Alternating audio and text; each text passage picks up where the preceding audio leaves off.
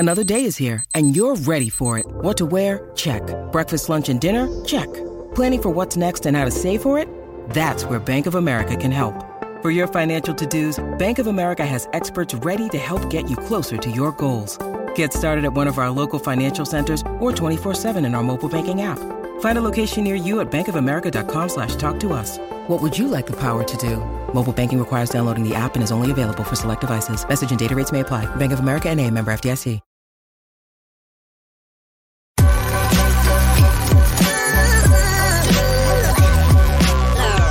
The following is a presentation of the Belly Up Sports Media Network. You're listening to the Sports Scramble Podcast, where four friends serve up a weekly plate of sports with a side of SEC bias. Now, here are your hosts, Chet, Jacob, Wade, and Tyler. Let's go!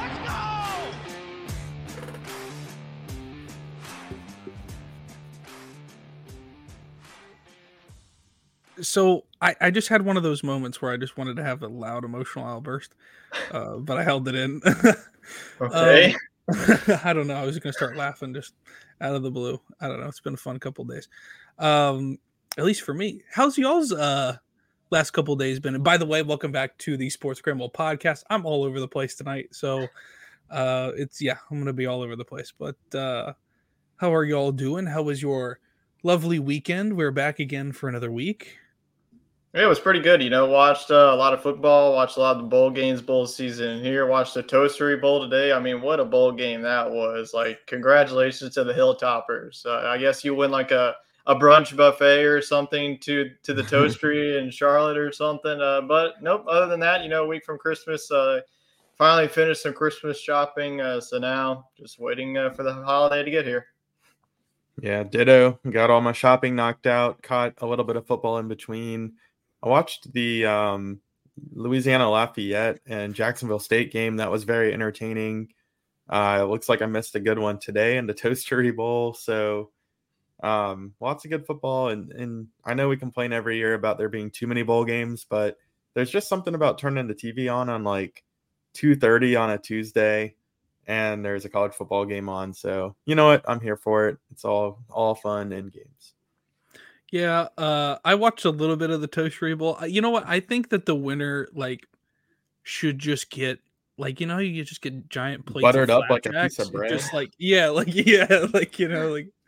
they dump got the them mayo in butter. dump, Come on, toast dump. We just need some guy pouring butter all over himself in the Not crowd. sugar. They did have a cooler full of toast. I don't know if they dumped it on him or not. Yeah, that's funny. That's great. No, and I wasn't sure how I felt about the whole toastery thing. I don't know. It's kind of weird. I was like, what is this? And it turned out to be probably one of the best bowl games of the season. We're going to have throughout the. One of the next ones is Scooter's Coffee Frisco Bowl. Yeah. We have to tell Elise her rival has a bowl game. You need a 7 brew. 7 brew on the bowl game. 7 brew, and I don't know where you would put. I guess Tiger Stadium. Put them in the Razorback Stadium. Yeah, there you go. There's no other football stadium there. Or put them. Just have them take over. Arrowhead Stadium. The Radiance Technology, and put them in Shreveport. Yeah, there you go. There you go. Hey, I had a flashback moment today. Before it was the Radiance Technology, it was still the Independence Bowl, but when they had that absolute snowstorm with Mississippi State and A&M, oh my God, I had flashbacks. I was like, wow. So that's crazy. Here's a rule. I just don't think there should be any bowl game north of Birmingham. I don't know where you want to draw the line. Atlanta maybe is a more recognizable city.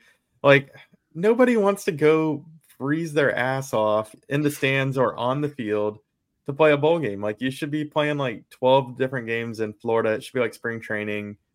Florida, Arizona, maybe indoors in Texas, indoors in New Orleans. Nobody wants to go play in Shreveport. Nobody wants to go play in Boston.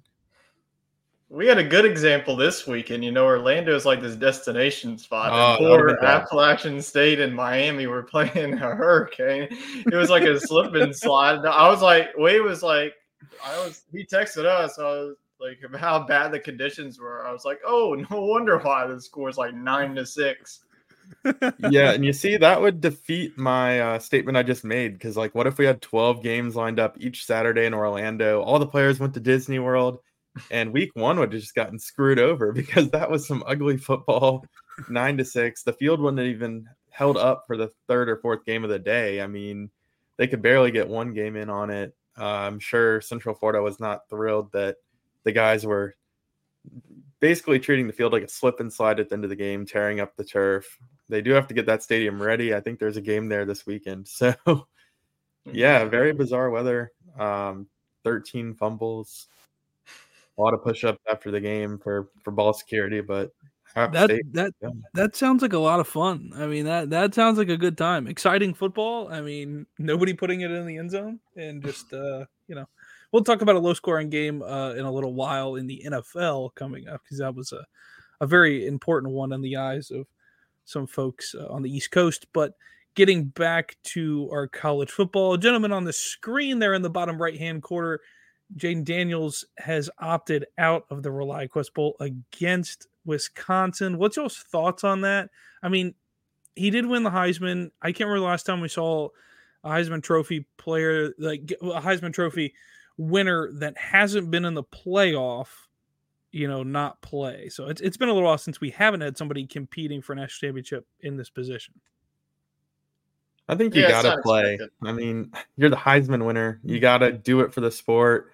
But I get it. Yeah, and for every reason Tyler's going to say, I get it.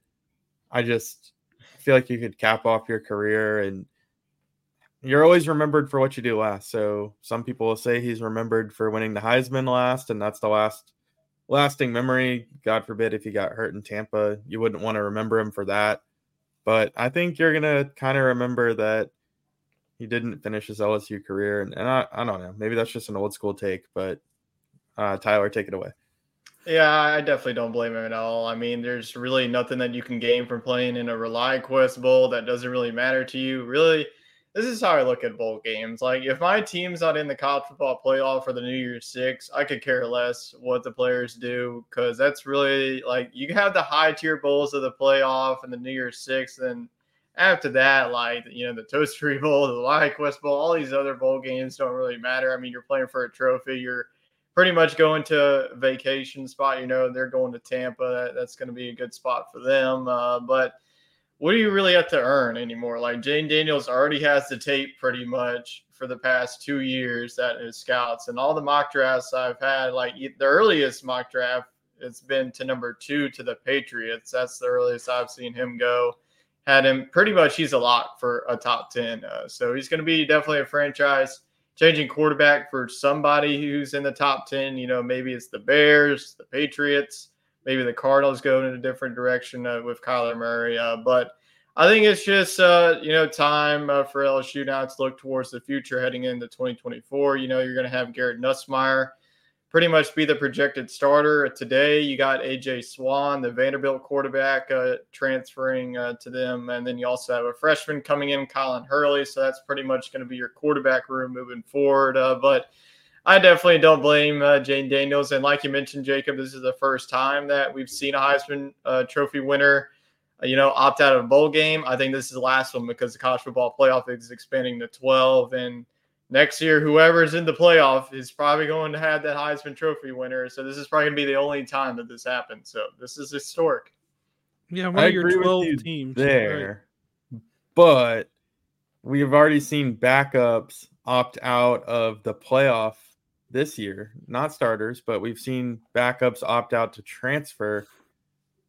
I just don't think the playoff expanding to 12 is magically going to end opt-outs and transfers. I think some guys are just going to justify it however they want to. Like if their team is a 20-point dog in the 1 versus 12 game, maybe they don't play in the 12 seed game. So I think you just got to end all the you can have the early enrollments for high schoolers, but I think you got to let transfers enroll in the summer or something, just to keep more of these guys playing in these games. The NFL opt-outs are hard to stop. I agree. Maybe that will be helped by the playoff, but these rosters are thin right now, y'all. Yeah. Mm-hmm. Yeah. I mean, it's super thin watching some teams that we've never really seen before, as far as personnel goes out there for Makes bowl it hard to weekends. pick. Yeah, I mean, Tyler and I had the discussion on Coast to Coast about, basically this in the eyes of everybody outside of the New Year's Six in the playoff. This is kind of the tune-up for 2024. I feel like it's just kind of the opportunity for coaching staff to see the backups in a competitive setting against another team. You just don't get to see it during the regular season most of the time That's a because good point. you're playing to put yourself in a situation to win your conference. So this is kind of a reset button, I think, for a lot of teams. And I think that's why a lot of guys do end up opting out, because in their mind, it's not just about themselves. I think honestly, a lot of guys have still the team mentality, and people kind of look at it as, well, they're letting their team down because they're opting out. You could also look at it from the other side, saying, they're actually helping their backup, quarterback out. Let's say quarterback in that situation, giving him some experience and some time, and allowing him to play. And I think gives him a lot of exposure for the coaching staff and other schools if he does decide to transfer, in the offseason. It's a long offseason, so a lot can happen. Let's stick with Jaden Daniels for just a minute. Of course, video surfaced with him and Malik Neighbors in the LSU locker room, basically saying that they're potentially a package deal. Malik Neighbors stating that he wanted no part of the New Orleans Saints at all. So that's kind of a hint. Possibly, maybe. I want to get y'all's thoughts on it. If they are a package deal, is that possible for in the NFL in that situation with how many teams there are and picks and how that all works out? And if that really rumor can come true. I think that was all talk. I mean, it's very hard unless a team just comes back and trades pretty much what the Texans did last year with getting, Stroud and Will Anderson. It's not going to happen. Now, I don't know if that's like hinting towards Jaden Daniels going to the Saints. I sure like it. But honestly, I'm going to say that there's no way in hell that the Saints are drafting a quarterback in round number 1. I don't think they've done it forever. Like, they have never drafted a quarterback in round number 1. It's either probably going to be one of the wide receivers. Keon Coleman makes a lot of sense. Maybe they go after Verts. So I don't think that the Saints are going to go after the quarterback. I mean, Derek Carr, you pay him $150 million. I don't think the front office just when it goes, yeah, we screwed up. Let's go ahead and draft a rookie quarterback. They're going to just go like, yeah, we made the right decision. We paid $150 million for it. We might as well just go on with them. But I don't think that they're going to be a package deal. But I definitely think those are pretty much locked for the top 10. Neighbors is definitely a likely candidate of going to Chicago or go with the Giants, though.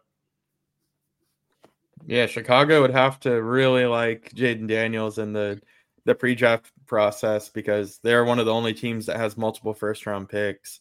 For that to happen, or Arizona, they are in the same situation, but I don't see either of those teams moving on from their current quarterback.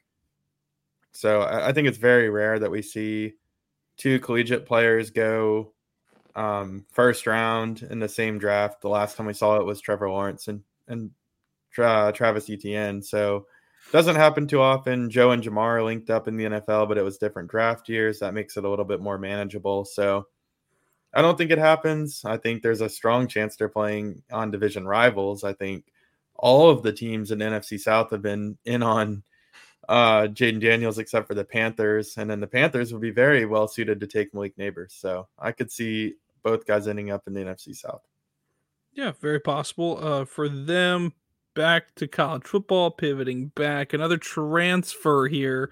Kind of the big story for college football in the last day is Kyle McCord transferring to Syracuse.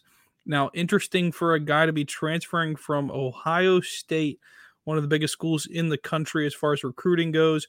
Once you get in, it's kind of hard for you to get out unless somebody boots you out type thing. A lot of speculation of why Kyle McCord left, why he chose to go to Syracuse. If there's any ties to Syracuse or the state of New York, they do have a new head coach. Their defensive back coach is now their head coach, which is a bit interesting. But, yeah, I mean, all things considered, Kyle McCord leaves the Big Ten to go to the ACC, to a smaller program, and basically be the throne taker behind Schrader. I mean, I'll be completely honest with you. When I saw Syracuse pop up, I was like, what? Why the hell would you go to Syracuse? I mean, Syracuse is going to have a lot of roster turnover. They're going to have a lot of guys exiting the transfer portal. I don't know why he's leaving Ohio State. Honestly, I have no idea like what Ohio State's been doing. Maybe they are going after one of these transfer portal guys, but Dante Moore, he just committed to Oregon, and Cam Ward, his top two schools are down, to Florida State and Miami. So there's not really that top quarterback unless they have some freshmen coming through their door. I mean, I thought that Kyle McCord was going to be their best option for them, in the new Big Ten, but I don't know. I guess he just wanted to go to Syracuse. I mean, whatever, go ahead. The ACC is going to be one of the most worst conferences moving forward with all these mega conferences, Jordan. With the Big Ten and the SEC are going to be the top two conferences moving forward, and there's really no argument towards that. But we'll see how it pans out for Syracuse. I mean, it can't get any worse than the past couple of seasons with Dino Babers. My only thought is that Kyle McCord is thinking about this. Your top four teams, correct me if I'm wrong, your top four teams when it comes to the 12-team playoff are going to be the representatives from basically the top four conferences, right? Is that what I'm getting at? So your ACC, Big 10, Big 12, and SEC are really going to be your conferences that are going to be your 1 through 4. I guess he's thinking that he can get Syracuse to the ACC championship and be one of the top 4 teams and get a bye that way. I mean, it's one of the easier schedules, I think, in as far as conference goes in college football. It's probably the easiest of the Power 4 conferences now. I mean, that's really... Yeah, you're right. It's only 4. I was like, what?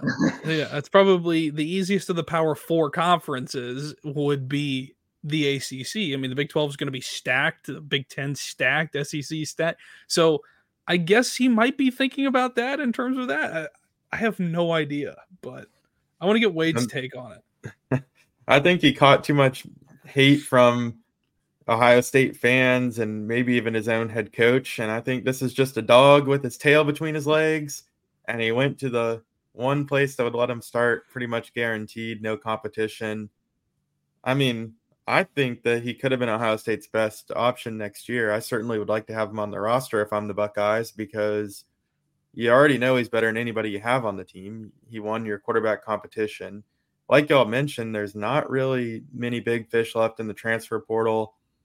I could see this being followed up with some news like Dylan Gabriel backs out of Oregon and ends up going to Ohio State or something along the lines of that. Because if I'm Ohio State, wait, who? KJ Jefferson to Ohio State, maybe? Yeah, I mean, shoot, maybe. I don't know if he's any better than Kyle McCord. So, maybe Arch Manning makes a move after the playoff or something, or Texas's number 2 quarterbacks in the transfer portal. But all these guys, to me, are more of an unknown than Kyle McCord, the guy who knows your offense and led you to 10 wins, 11 wins. So, doesn't make a lot of sense. But I definitely think for him to leave like that and to sign with the school like Syracuse, I think Ryan Day and this coaching staff forced his hand, because there's no way he would leave without battling in the spring. Yeah, I think, going to Nebraska was kind of the big one that everybody was looking at, because I think he was visiting with Nebraska. Everybody thought he's going to Nebraska to stay in the Big Ten, which kind of was a weird move because you're kind of throwing yourself into the pit of hell, pretty literally there with Nebraska. I mean, they've got a lot of issues going on there, but maybe it was one of those cases where basically they couldn't guarantee him a starting spot and basically told him you're going to have to battle it out with Jeff Sims. I mean, Jeff Sims is basically the non-experienced version of KJ Jefferson in that situation. I mean, you can't beat Jeff Sims. You don't have it. My gosh, I watched that man against Colorado, and that was one of the worst quarterback performances I've ever seen. Yeah, I mean, it's tough to. I mean, it might be one of those cases where they don't guarantee him a spot. You just don't know, and I think we won't know until sometime in the offseason why he made that decision. But yeah, kind of a wild one thrown at us here lately. So hey, DJU's still out there. He needs a team. That is a good point. I know he's considered He Florida feels like State. ACC. He's going back to the ACC, I I think feel. he's considered Florida State, being a realistic spot for him to land. With him and Cam Ward, I just think whoever declares first to either Florida State or Miami, whoever declares to Florida State first, the other one's going to Miami and vice versa. I really think that's kind of the way that's going to happen. Where did Van Dyke go? He hasn't Wisconsin. decided yet. Oh, yeah, that's right. Wisconsin. He did go Right. to Wisconsin. That's right. So he's gone to bigger and better things in that case. I just can't think of too many other quarterbacks that are willing to jump in the transfer portal right now. Walker Howard and Spencer Sanders. Yeah, I just don't see those two guys going to Ohio State and winning a starting job. If they do, that's certainly a downgrade for Ohio State. Right. I mean, that's a situation where they're going to roll with their backup, who is kind of a mixture quarterback, kind of a weird quarterback. I don't know. If we're going back to like the Michigan days of the late 90s, early 2000s, and their quarterback wears number 33. I mean, their backup quarterback wore number 30. That's a little weird, but I don't know. Just kind of, it rubs me the wrong way. It's like they're running Wildcat formation every play.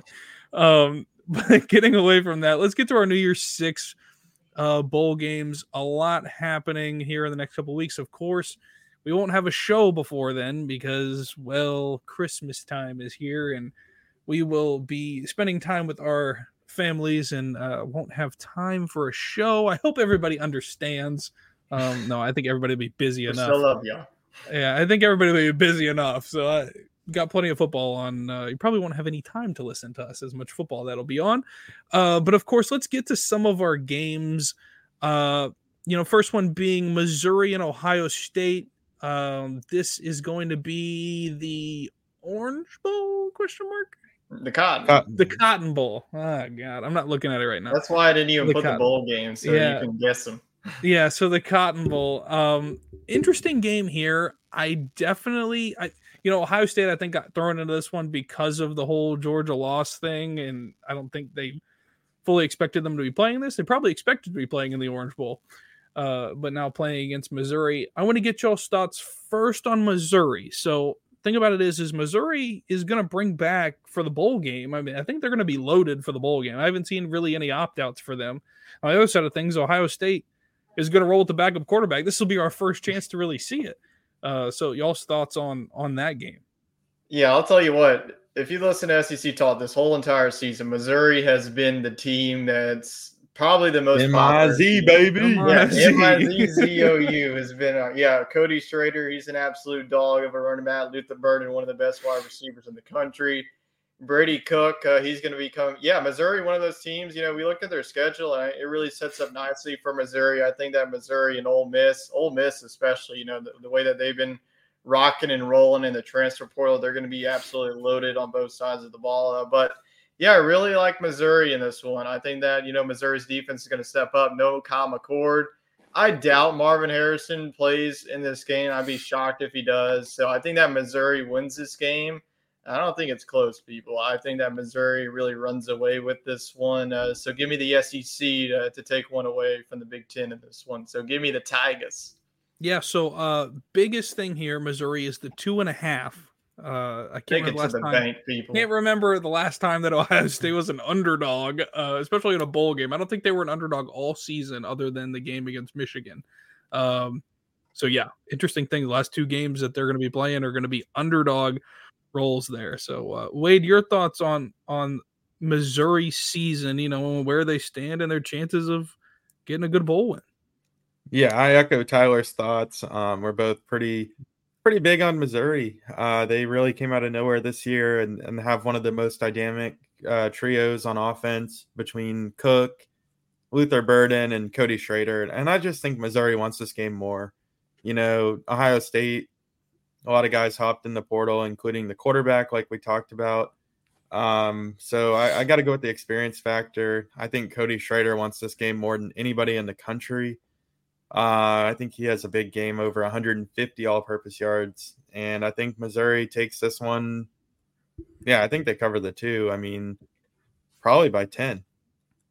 Wow. Yeah, I think it's possible. I really do.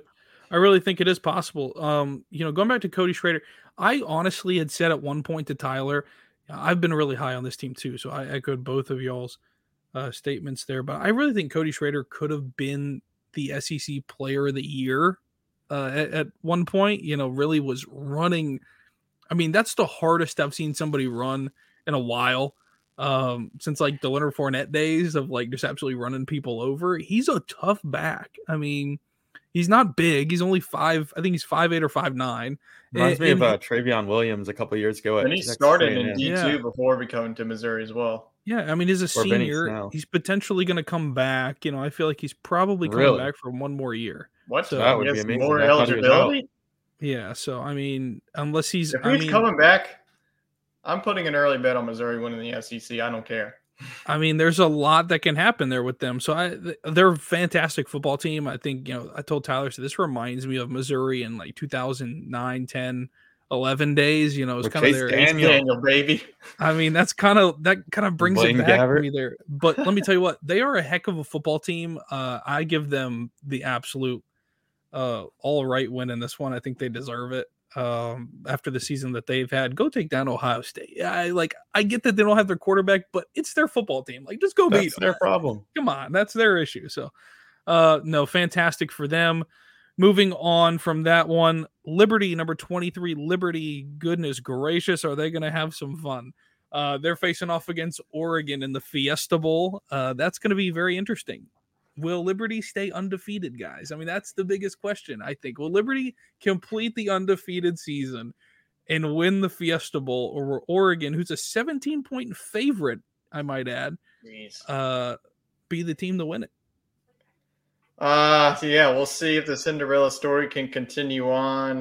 But with Bo Nix playing in this one, I think that Oregon, the last time they were on the field, they did not look good at all. I think they're going to be focused. They definitely want this one. Liberty, they're going to give all that they can handle. I mean, it's not like a group of 5 team that's come in here and beat a team. Obviously Tulane beat a USC team that didn't want to be there anymore. I think that Oregon's in there. They want to be there. They just got beat by Washington pretty bad in 2 games here. So I'm hoping that this is a close game. I'm hoping that this is not a boat race. This is a tough environment going into it. I feel like this is going to be more of a pro-Oregon crowd just because it's in Phoenix. They're going to have the West Coast environment. So as their last game as a Pac-12 foe, they will get the victory over Liberty.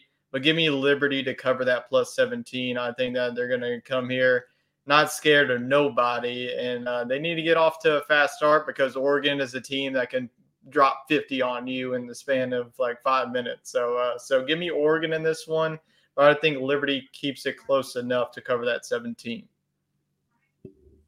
Yeah, if Bo Nix is playing, I like Oregon as well. I think he is. I think he's going to finish out his Oregon career nicely with a win here. But Liberty definitely wants this game more as a team, underdog narrative and everything. But I just don't think this team's as good as some of the other group of 5 teams we've seen make a New Year's Six appearance. I think the Conference USA is a glorified FCS conference. Let's just be real. So I got Oregon winning this one, but if they lose, you can make a nice little TikTok out of that. Yeah. This game is very interesting to me. I think it's Oregon is kind of in the sense that they lost the Pac-12 championship. They lost their chances of a playoff. Are they really going to show up to play in a game that does it matter? I mean, it's one of those things. If they win the Pac-12 championship, they're in. And now that they're not, does it really matter to them internally? And they don't get the Rose Bowl because it's in the playoff. Right. So, I mean, that's a lot to lose there in that situation. But for Liberty, on the other hand, Liberty defensively, they looked awful against New Mexico State. So, I mean, both of these teams don't have any defense, both of them. So, the over-under's at 66.5. It's going to get just blown out of the water. It's probably going to be 90. At some point, I think that's probably what it should be. I would put 90 on the Sugar Bowl, but not on this game. I mean, it probably should be 90 because neither of these teams have defense. I mean, it's that bad. I mean, I watched the New Mexico State and Liberty game, and I think they scored on 7 drives in a row, going both directions. Just like it was just both teams back and forth. We're just scoring, and none of them have defense. I mean, Liberty's secondary is terrible. Oregon's secondary is terrible. It's going to be a battle of offense in this one. I mean, Oregon has the better offense, so I'm going to give Oregon the win. But yeah, I agree with Tyler. I think that Liberty can cover the 17 if it's going to be a high scoring shootout. It'll be a lot of back and forth, I think. It's a good one there for the Fiesta Bowl. Over to the Peach Bowl in Atlanta. It's going to be Ole Miss, number 11 Ole Miss, and number 10 Penn State facing off. First time they're facing off in school history against each other. So it's going to be kind of interesting. The Lane Train up against Franklin the Turtle. So we'll see what happens in this one. I want to get y'all's thoughts on it, though. Big Ten SEC is always a big battle. And it's going to be kind of one of those where it's both head coaches. Are they going to shine? Who's going to flop type thing with all the changes coming next year? I think both of these teams are bound to be really good teams next year. And I think this is kind of our first to last taste of their teams for this year. But I think both these teams are geared and ready to go. And to get y'all's thoughts on this game. I think out of all the New Year's Six bowl games, I'm going to go with this one being the lower scoring one of this one. The way that Penn State's offense, I mean, some games they can wake up and then when they face somebody with a pulse on defense, they just like fizzle out. And, the Ohio State game, the Michigan game. I think I said this on the show for Ole Miss's defense. If you cannot contain Katron Allen and Nick Singleton, you will lose. Because if those guys go over like $100, Penn State's going to win this game, and it's not going to be very close. Because once those guys get going, that really takes the pressure off of Drew Raller. I just think that both of these defenses, I'm not sure if there's any opt-outs in this one. I'm not really sure. I haven't really read into much of this game. But with Jackson Dart coming back, he's going to be playing. Drew Raller, he's going to be playing. There's really no future towards him for now. I'm sure there will be an NFL future for him, but he's got a couple of years at Penn State. I'm going to go with Ole Miss, though. Like, Penn State's offense, I just cannot wrap my head around them being consistent enough to win this football game. I think that this is going to be a game of whoever can get the running game going. Like, could it be Judkins? Will it be Nick Singleton? So this is going to be a very sloppy game on both sides of the ball. Ole Miss is coming off one of their worst performances of the year against the Egg Bowl, only putting up 17 points against that trash State defense. But I'm going to go with Ole Miss. 50% of it just because of geographic, because it's in Atlanta. I'm sure there's going to be a lot of Penn State faithful making the trip just to get out of the cold weather. But I am going to go with Ole Miss. There may be a little bit of SEC bias sprinkled in there too with that pick. Hey, we know the flip side of that. So Jacob, tell us why Tyler is wrong and Penn State's going to win. Well, I think the issue with Ole Miss is that I get that they play Alabama defensively. Alabama's really good. I get that they play, Georgia. Georgia's a good football team. And they got run over by both of those teams. Right. Yeah, they didn't show up in those ones. Yeah, so I think it's a battle of if defense shows up for Penn State, which I think they will, I think Penn State's defense is always going to show up. I mean, no matter who's playing, I think that they're just going to go after them. I mean, you're talking about the number one percentage of pass rushes in the country for Penn State. I mean, their percentage of times they rush the passer is in the 90s. So they're going to bring it all out, I think. It's how Jackson Dart handles it for them and how Ole Miss's offensive line. I mean, Ole Miss's offensive line against Mississippi State looked atrocious. So, I mean, how they bounce back is a big question mark. I agree with you also with Penn State's offense, running game and passing game balance has to get going. Offensively, I know you talked about opt-outs for a minute. Offensively, I haven't seen any opt-outs for Penn State on offense. I think all receivers are coming back. They're young. Receiving core is really young. Running backs are coming back. Everybody's coming back. Offensive line, for the most part, Olu Fashanu, I think, is the only offensive lineman that's opted out, only because he's going to be one of the top 3 picks in the NFL draft.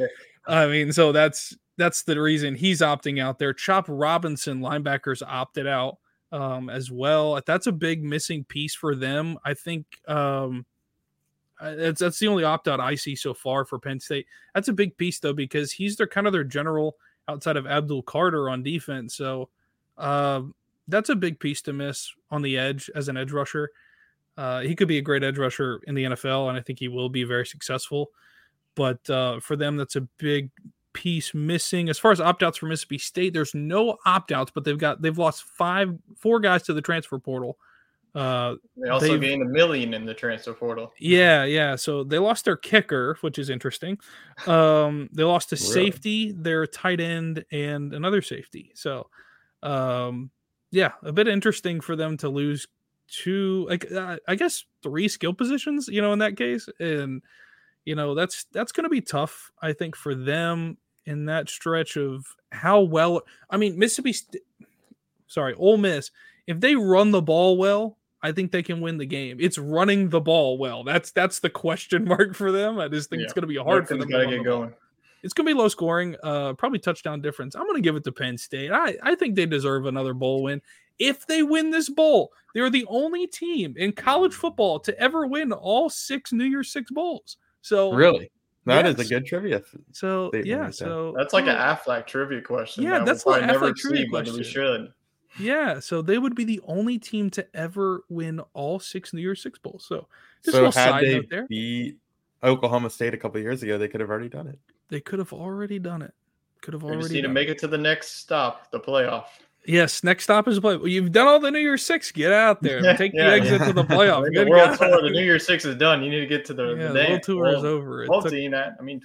You gotta would there is there going to be like a bowl game for like the first round? Is it just going to be called like the game? The game. I don't know what they're going to do. I just feel like it's going to be the college football playoff. Like the Toast Bowl as like the first round playoff. Well, it's just going to be the college football playoffs. I think we're just going to have a continuation of like you gotta call it something. Just imagine like we're going to be like some snow. We're going to get a snow playoff game. That's going to be absolutely. That's going to be insane. I think see, that plays well to college football. I mean, you play outside all year. You play in rickety stadiums, and then right now, currently, you go to 6 domes. So, like, how fun is it that you're gonna have to go play in the Big House, or you're gonna have to play in Tiger Stadium, or Bryant-Denny, or whatever? It brings a whole nother element to it. These are times when I want teams like in the Northeast and the Northwest to win, like Wisconsin. Think about Wisconsin in January, just like snow coming down. Look at the FCS playoffs right now. It's right. Brutal. Did you see that? That's incredible. So like another side note too is I watched a FCS playoff game I think it was last week. I can't remember who was playing, but they have 30-mile-an-hour winds. And they were kicking the ball. I remember that. Like their kickoff. The dude was kicking the ball. It was like I was playing friggin' NCAA football, like on Xbox. Like he was kicking it into the stands off the kickoff. South Dakota. Yeah, the South Dakota State's game. There was their semifinal game before they absolutely blew the doors off of Albany and beat them 59-0. That's incredible. And like I couldn't believe when just watching the guys run up the field against the wind, it looked like they were just running slow motion. Like it was so funny because they just couldn't run fast. You can't run into the wind. And guys are just having to chuck it like they were throwing it 50 yards, but it was only going like 20. It was pretty funny to watch, but that's intense. Like I think we should see that in the playoffs because it's more of dealing with the conditions. Like, I mean, you deal with it in the NFL every week, virtually this time of year. I mean, Buffalo deals with it every week when they've got somebody in Buffalo. I mean, it was cold as all get out. I mean, for Dallas to go up there and play that game. So we'll get to that, but I agree. I think that it's pretty tough to play in those environments, but I think we need to see it, test some teams mentally. But moving on from those, let's go to the Capital One Orange Bowl. Georgia, who fell all the way to 6, they're going to get their shot at Florida State, who believes they got snubbed for the playoff. And they have a chance to complete the undefeated season, even though all that has happened. Georgia's the 14-point favorite in this one. Now, does Florida State have a chance? No. I trust Georgia much more. I just think that Florida State has taken the victim card, rightfully so, but I just think even at full strength, they wouldn't have enough to beat Georgia. If Jordan Travis was playing, that might be a little different, but I'm saying if everybody on their team right now that played in the ACC championship signed up and played for the Orange Bowl, I think they could have a chance, but I just don't think that's going to be the case. I think you're going to see a lot of opt-outs here. Potentially some transfers. And I just think even though Georgia's had some guys hit the portal, overall this team is just really dominant. I mean, they were the odds-on favorite to win the national championship until 2 weeks ago. So I got the Dogs. Yeah, I got the Dogs too. I think that, there's going to be opt-outs, transfer portal, but Georgia got the biggest news today. Carson Beck will be coming back for his senior season. So that it's 100% locked that he's going to be playing this one. Trey Benson on the other side is not playing. So I'm just wondering, how the hell is Florida State going to generate offense against this Georgia defense? Like, imagine if Keon Coleman decides, well, I don't need to play in this bowl game. There goes that one. And then Johnny Wilson's going to be like your wide receiver number one. Then you got Tate Rodemaker. Who knows if he's going to be back? I'm sure he's going to be back. Concussion protocol. I mean, this game's going to be a month since that game against Louisville. But yeah, Florida State, great season. Definitely hated it for them the way that, Jordan Travis went down with injuries. Injuries suck. And football just came out at a bad time. Florida State was looking like one of the best teams. Like, I really liked them to win the national championship the way that they were playing with Jordan Travis. So the circumstances definitely suck. But I just think that Georgia, just really look at the full body of work, I think they're definitely the better team. Now, Florida State's defense, I think they're going to keep it close enough in this one. But I just feel like their offense is not going to be able to generate them. But I got the Dogs in this one. Yeah, I think the answer for Florida State's offense, I think how they can move the ball, you just get your biggest guy. I don't care if he's your first, second, third string friggin' center or whatever. Put him under center and just do the old fashioned tush push all the way down the field. Like that. Just like at that point, that's probably the only thing that you can do. I have to. I mean, you really might have to. That would be incredible to see that happen. It will not happen. I can tell you that right now. But yeah, that game is probably going to be pretty one-sided. I think we all probably think that, based on our discussion. But of course, let's get to the 2024 playoffs. Yes, 2024 playoffs, because it's New Year's Day. It's so weird. I hate that we call it that, but it is what it is. Let's get to the first one. Alabama and Michigan facing off there. They're facing off in the Rose Bowl out west in Pasadena. Biggest thing here, Michigan's the 1.5. Big Ten teams are notorious for taking the Rose Bowl. Is Alabama able to break the curse and somehow be the SEC team that hasn't been to the Rose Bowl in God knows how long to win the Rose Bowl and break the curse of, or break the streak of the Big Ten teams winning it?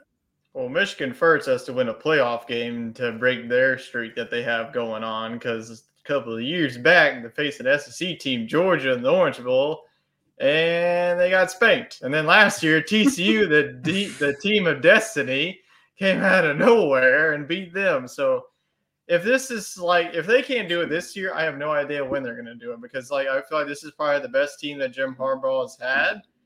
But you've woken up Alabama at this point. Like, they were dead for the first half of the season. They were sleepwalking, like, who's our quarterback? And then really after the Tennessee game, the LSU game, the Auburn game, they had some close games and they just beat the number one team in the country. I feel like it's Alabama. I feel like every time that you give Nick Saban a month to prepare for a playoff game, he hardly loses. Probably you go back to 2014, the Ohio State loss and all that, blah, blah, blah, blah, blah. It's a tough road trip. I don't care. Alabama in this one, it is going to be a close game. It's going to be a low-scoring game. Both defenses are really, really playing well. I think that Blake Corum, he's going to have to do, J.J. McCarthy has to throw the football in this game for Michigan to win the game. They cannot do what they did against Penn State and think that they're going to win this football game. But I think that Jalen Milroe and his legs will be the difference in this one, and look for Jermaine Burton to have a big game. I'm going to go with the Crimson Tide, I guess, to pull off the upset, but I don't really see an upset, but give me the Tide. All right, I'm going to stick with my preseason prediction. I'm going to take Michigan. I know the offense looks uninspiring, but let me tell you, Alabama is a lucky team. We've already established that. But they're also just not overwhelmingly a good team. Sometimes we see lucky teams that dominate and then they just have a bad week and they get lucky and they move on and they win. But I don't think we've ever seen this Alabama team be great all season. I mean, they took care of business against LSU and Ole Miss. And I think the closest thing we saw to it was the win over Georgia, but Georgia looked very sloppy. There's no denying that Alabama's hot right now, and they could go on and win the whole thing. But if Michigan is who we think they are and who they've claimed to be all season, I think they should have no issues in this one. So I'm going to go with the Wolverines. And this one, I think it'll be very close, but give me 27-24 Michigan. All right, Jacob, you get to decide it. We have 1-1. Yes. If Michigan is who Connor Stallions thinks that Michigan is, then Michigan can win this game. I don't know. Yeah, biggest thing for me, you brought a good point. I can't get the Iron Bowl game out of my head. I can't. And That's a bad game. And that is that you almost got beat by Auburn. That's incredible that you did get beat by Auburn, but you did. You did. I mean, you got beat. In a little 1-by-1 square. They beat Georgia, so I mean, but my problem is Carson. If you really want to go back to the game, go to the Texas game. They look awful in that game. Well, the problem is, but here's the issue: Georgia doesn't play anybody throughout the season like Alabama. So when they get to that point when they play Alabama, they will have to next year. That's the issue. I mean, that's the problem. So, I mean, Alabama gets their tune-up with LSU. I mean, they kind of get their feet held to the fire in that one, in that rivalry. But as far as Georgia goes, they don't play anybody like that until they get to Alabama in the SEC championship, when it all matters. And by that time, Alabama's geared and ready to go because they just played in the Iron Bowl. But I mean, this one, they barely got out. I mean, that's the case. So I just can't get that out of my head. If the offense can't get going early, I mean, Michigan's offense, if they give the ball to Blake Corum, this isn't the Alabama team that had Will Anderson and all the other guys that are run stoppers. Alabama cannot stop the run. I'm telling you right now, they cannot stop the run. They can stop the pass this year, but they cannot stop the run. So that's my biggest thing for them. That's why I have Michigan winning it. I think with Edwards and Corum in the backfield, it's a 1-2 tandem that Alabama, I just don't know if they can last, and the clock is going to be running a lot in this game. I just feel like the clock is going to be on Michigan's side with the ball in their hands, and they just want to have time of possession in this one against Alabama. Basically put the stress on Nick Saban for them to really score late in this game to stay in it. So yeah, you've been outmatched, Tyler. I'm sorry.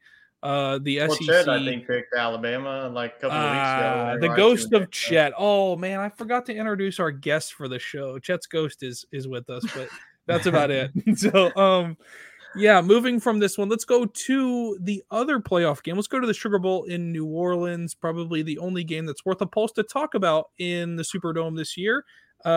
Texas and Washington facing off 2-3.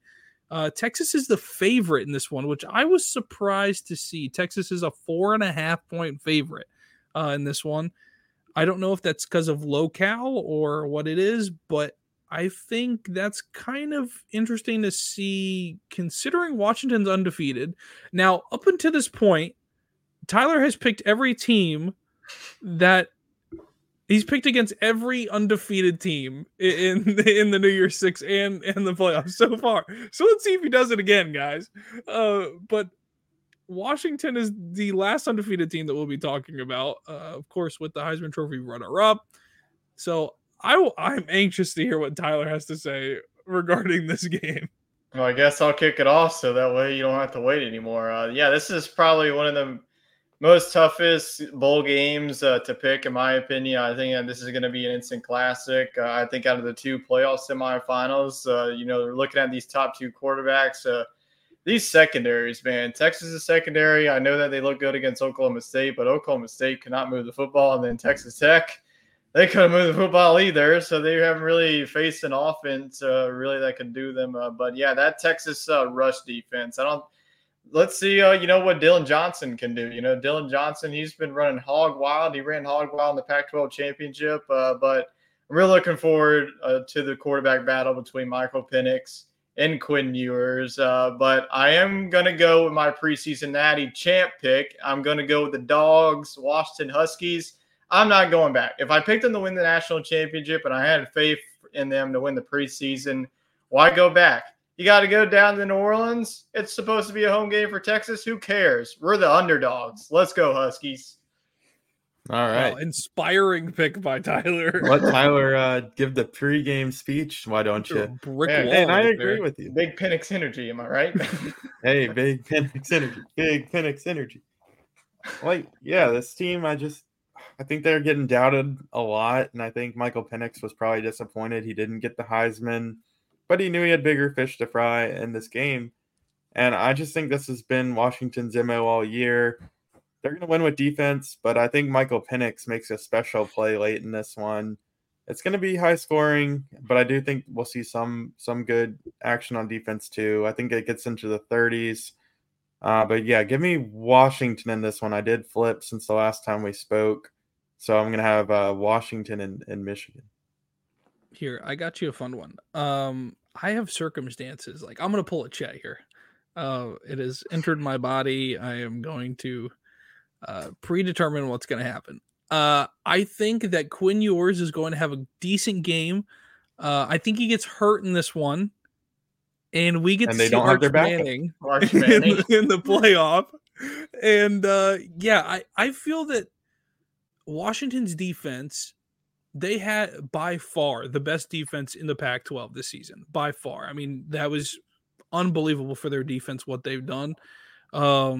Offensively, I've never seen a team trust their receivers so much in my life. I mean, Penix just throws it up and they find a way to go get it. Like it's the LSU team of 2019. Like that's what it is. I mean, they throw it up and they just throw it up and they go and get it. I mean, that's pretty much what's happening there. And for them to do things on 3rd and 4 with 1:20 to go and you're only winning by a touchdown and you just throw the ball into a one-on-one man coverage like that, that's pretty ballsy. So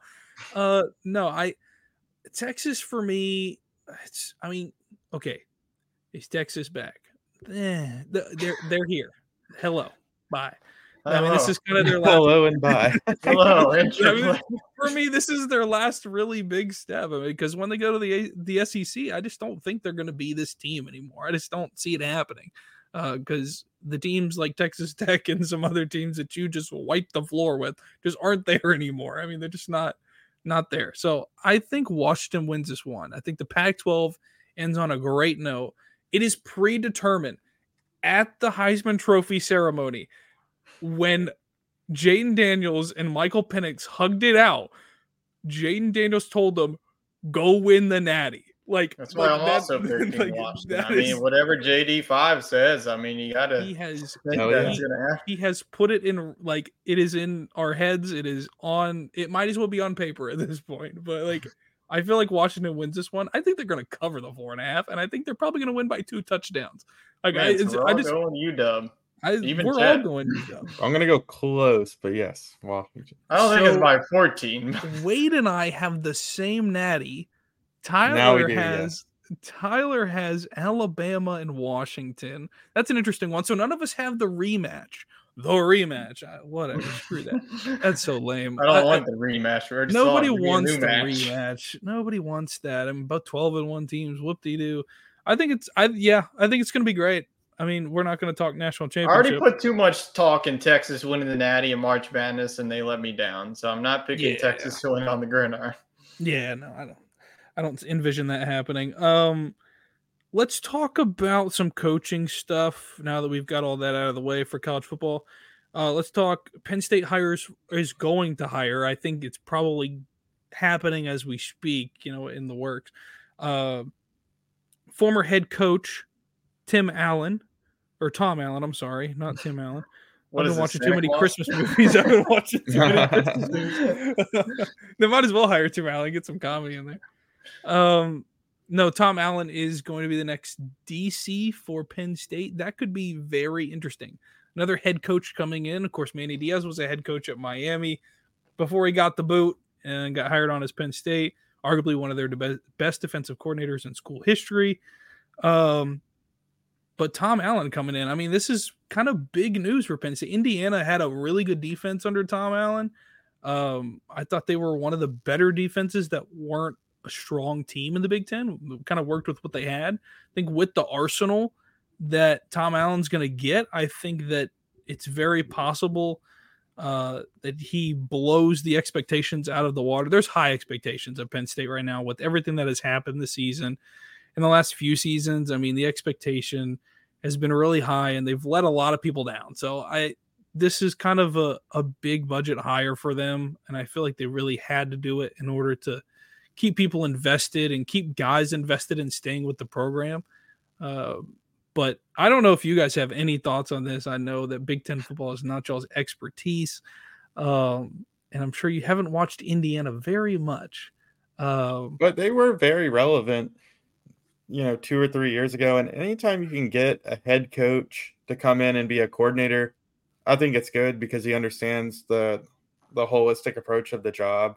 And it means at one point his unit was so good that somebody wanted him to be a head coach. So I look at it like it's a good hire. He'll be motivated. It could parlay him to another job at a smaller school or something. So I think you're going to get his A game. I agree with you. I mean, it's big shoes to fill. Manny Diaz, I mean, he did a fantastic job with that defense. He was an absolute dog. I think that Duke, we'll see. Like I mentioned a couple of weeks ago, I just think that Miami is just an absolute dump of a program right now, the way it's going, like the administration all the way down to the coaching staff. But, yeah, I definitely like it. Tom Allen, he was really, really good at Indiana. It's definitely hard. I mean, Michael Penix was there, but Penix dealt with a lot of injuries. But, yeah, Tom Allen at Indiana, really liked him. I think that overall he's a good dude. The relationships that he has with his players in the locker room is definitely crucial. I think that he's going to be a big recruiter. I mean, he already knows Big Ten country, so it's not like he's, used to the recruiting. So, yeah, I think that this is a really, really good hire for Tom Allen. I think that Penn State's defense is still going to be one of the best in that conference. All right, let's get to the big debate of the big debate of college football here to close out our college football talk. That is Chip Kelly's advocating for one giant Super Power 5 conference, the Super 1. So from Super 5 to Super 4 to Super 1. No, Chip Kelly has always been kind of a strange-minded individual. I feel like it's tough to get inside that guy's head because who knows what that guy's thinking. Even staying with UCLA for all those years. But interesting thought here, with the whole single big conference. I mean, is that even a possibility in anybody's mind, or is this just kind of a dream? It's kind of what it is now. I mean, yeah, we're going to have individual conference champions, and it will matter who wins the Big Ten and the SEC, Big 12, ACC. I get it. But basically, if you're a top 12 team out of the, 60 or 70 applicants, that would be in the big conference, you're going to get your shot at the national championship. So I know that there's 130 FBS teams, and what he's saying is let's just have one giant Power 5 or Power 4 conference division. But that's essentially what it is, because we're not going to consider the winner of the Conference USA for a national championship. They might snag the 12 seed or something every now and then, but all the teams that he's talking about being in this mega conference are going to be in those top 12 teams. So I think that's kind of where we're at already. I agree with that. I mean, yeah, nothing else to say. The only thing Wade's our advocate for us when it comes to this at the conferences. The debate I just don't really like where the conferences are in general. I think regional conferences are the way to go with college football. The expanded playoff would have been great. The traveling is just going to be so weird to me. Like Cal's going to have to go play at Florida State, and they're going to have USC. They're 5 miles from the Pacific Ocean, and they're playing in the all ACC. the way to Rutgers. Like, my gosh, we're going to need more than a plane to get there. We're going to need a boat to get there. And I know the NFL does it week in, week out, but they even try really hard to keep the divisions regionally focused, because if they didn't, you would have the San Francisco 49ers flying to Atlanta, back to San Fran, back to New England. And these guys can take extended trips and stay on the East Coast for a week and then, play back-to-back East Coast games. But with the way the ACC is structured, I mean, there's not enough West Coast teams for them to be able to do that. They're going to be going back and forth constantly. These guys have school still. And I know students, that's kind of an afterthought. That's crazy. They're students. And people are like, oh, well, they're not playing during the same semester that they're going to school. And still, it doesn't really matter. Like, I feel like it's still a lot on you. Like, And they're still that's a doing lot some to school, handle. and not Yeah. every kid is going to the NFL. Like, No. yeah, maybe the top players that we talk about on this show are going to the NFL, and school doesn't matter. 10%. But I mean, think about that. In all of college football, like 10% of guys go to the NFL. I mean, that's very minuscule, like amount of guys that are even representing their college teams, going to the next level. And you go a to lot of guys Stanford and aren't Cal to go to successful. school. Right. I mean, a lot of guys just aren't successful. I mean, Stanford, Andrew Luck was successful-ish, Outlier. yeah. And so was Christian McCaffrey. I mean, those are really your two exceptions really there in schools like that. I mean, Cal had, Jared Goff and but that's really, there's really nobody else. I mean, that's, out there. Aaron Rodgers was at Cal, but like a lot of times you just don't see that happening. I like the idea of the regional thing, and I would love to go back to it. We're just too far gone at this point. Yeah, it's Yeah. But I would love to still see Tulane in the SEC. Like, there's things like that where if that never would have changed, Tulane would have been a really good school, like for football, and would have been fantastic. Like, outside of everything, like recruits would have gone there, guys would have gone there, and they would have been a really good school. Like, these teams were competitive at one time. That's hard to believe, but it's just too far gone, and the bigger schools have just taken over these Power 5 conferences. Yeah, I just Chip Kelly's out in no man's land, I think, with that one. But enough of college football. Let's get to our dog of the week.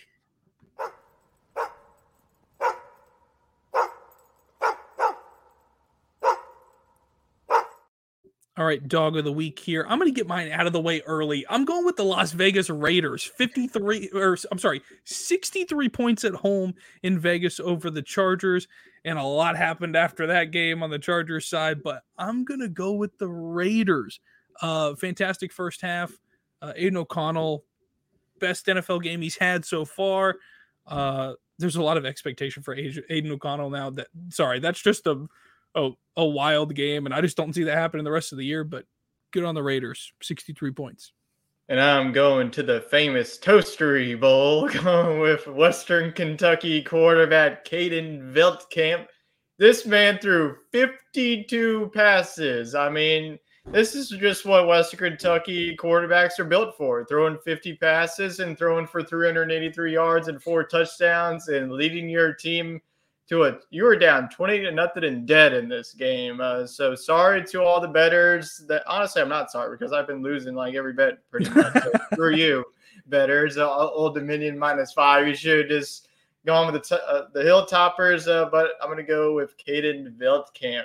Got that dog in him. And I'm going to go to the Midwest. I'm going to give it to Sam Laporta from the Detroit Lions. Their rookie tight end had 3 touchdowns in a game. Very rare to see that for any pass catcher, let alone a tight end. But yeah, Sam Laporta, 3 touchdowns. Jared Goff slung 5 of them all together. So looks like Detroit's offense is back in business. All right, before we get too far gone to the NFL, let's get to our best bets for the college football. Rest of our bowl games that we've got for college football, of course, it's end of year blowout. Yes, end of year blowout. Of course, it's brought to you by Wolf Spreads. End of year blowout. Hey. So we're gonna try to build the bankroll. We're gonna try. Week, guys. It didn't work last week. We went over 3 in NFL. That's crazy. So let's get to it. Best bowl bets, Tyler. What is your best bowl bet for the rest of the bowl season? Well, you know what the Air Force is saying is nothing can stop the U.S. Air Force. That's until they get the James Madison Dukes coming into town. Give me James Madison -2.5. I know that their head coach is gone in Indiana. Looks like their quarterback may be going into the transfer portal. That's not official yet.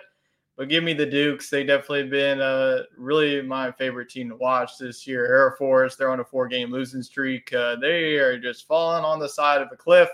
So give me the Dukes to cover that 2.5. All right, Wade. All right. I'm going to take an outright underdog money line. I'm going to take Oklahoma State. They're the 2.5-point dogs to Texas A&M. I haven't really figured out why yet because Oklahoma State made their conference championship. Texas A&M fired their coach and is very disappointing and is on their 3rd quarterback of the season. So Oklahoma State gets it done. If you don't trust them all the way, take the points. But if they lose by a field goal, don't come at me. I'm going to go out to the Alamo Bowl. Arizona and Oklahoma facing off. Arizona is the 3-point favorite in this one. I'm going to take Arizona cover the 3 points. Of course, no Dylan Gabriel So you for got them as a Oklahoma. big win.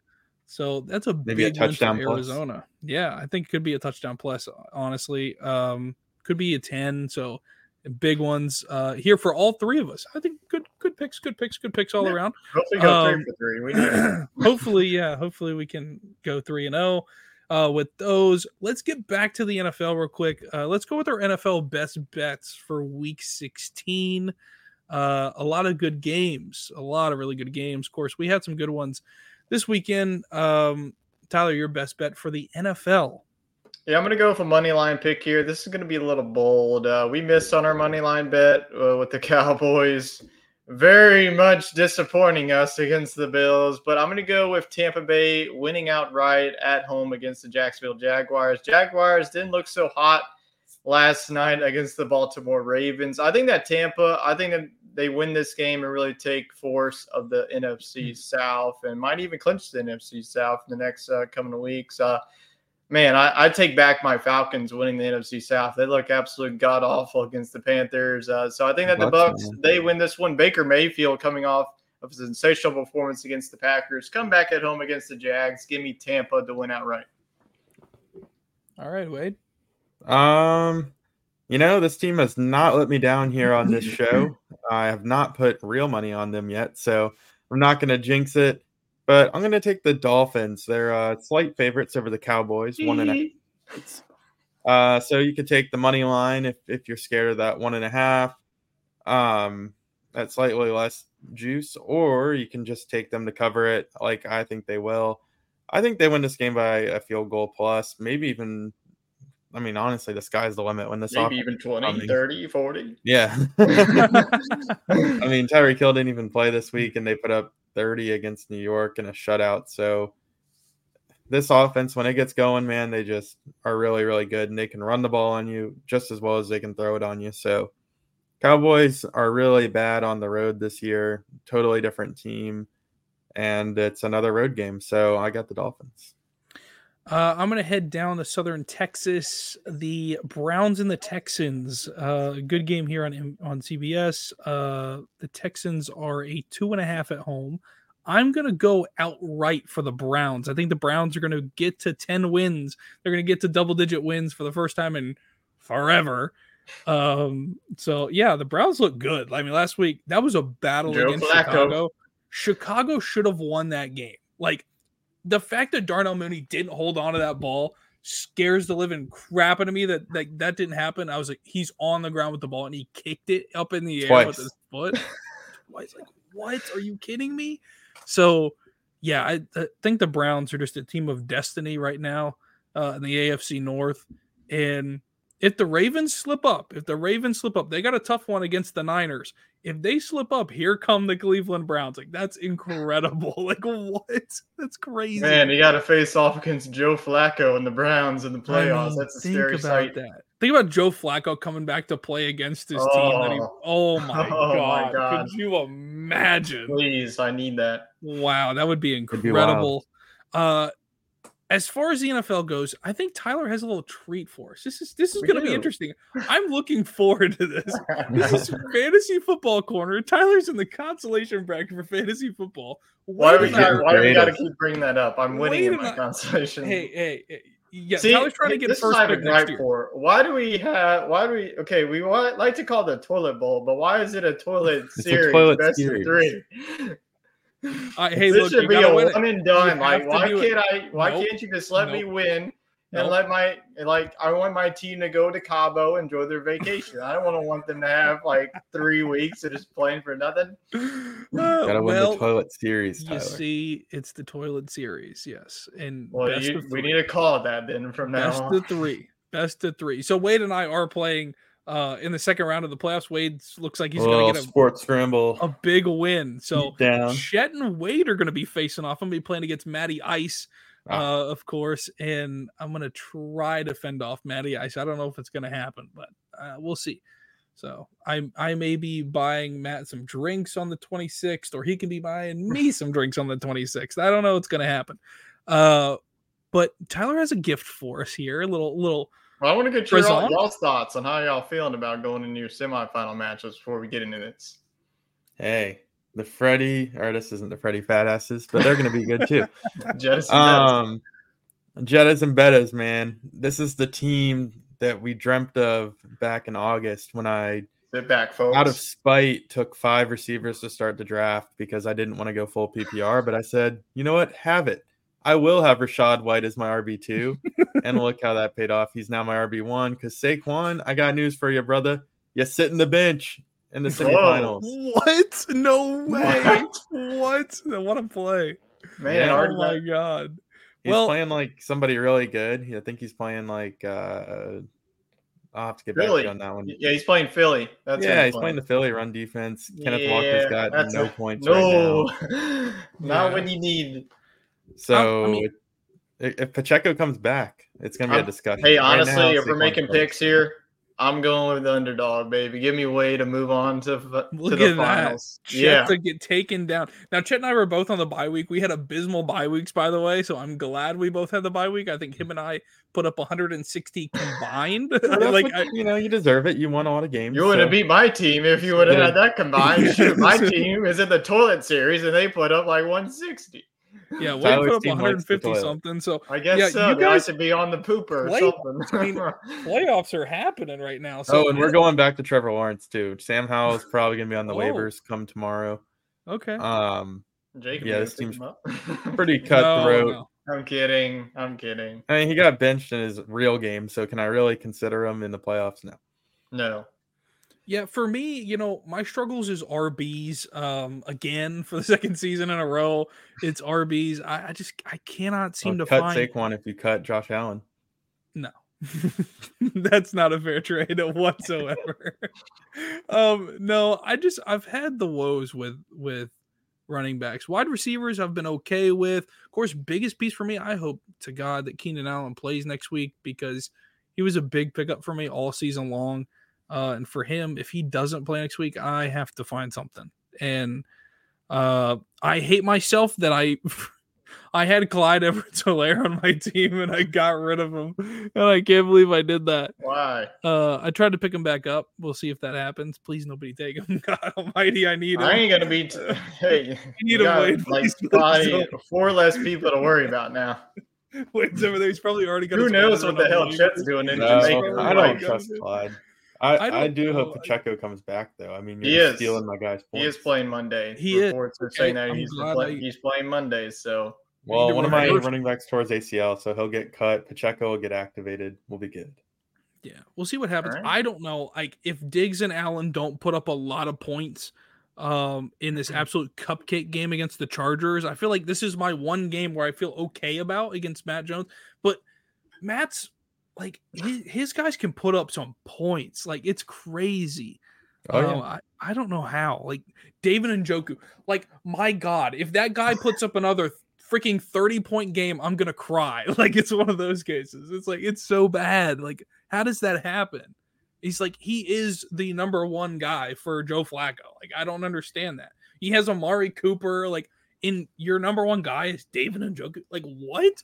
So I don't know. I feel okay. I feel that I'm going to be leaning on the Bills a lot next week for fantasy. So we'll see what happens with that. Let's get to it, Tyler.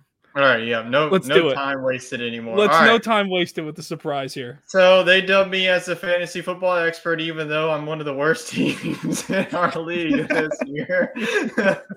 But we scored more points than the commissioner, Chet, by the way. You just got a little unlucky. Yeah, I did get unlucky. If you go back to all my scorings of how many, losses that I have, that's like under 5 points, then you get that. But enough's not about me. But we did do a full-on preseason, leading up to the season of fantasy football. We did our top fives, did some mock drafts, and we also did the best picks of each round. And we're going to look at them right now to see how much I got right and how much I got wrong. So y'all are going to be the judges. We're going to go through the first 9 rounds because that's what the video was based on. So let's kick it away. All right, round number 1, Tyreek Hill. What say the judge? Yeah, I mean, that was a pretty good pick. I mean, It's hard to not do. I think round 1 was going to be an instant lock. Yes. All right, round number 2 is a running back. Now, he did get injured. He was playing really well. This was Nick Chubb. Oh, yeah. Man, it's like I forgot about Nick Chubb.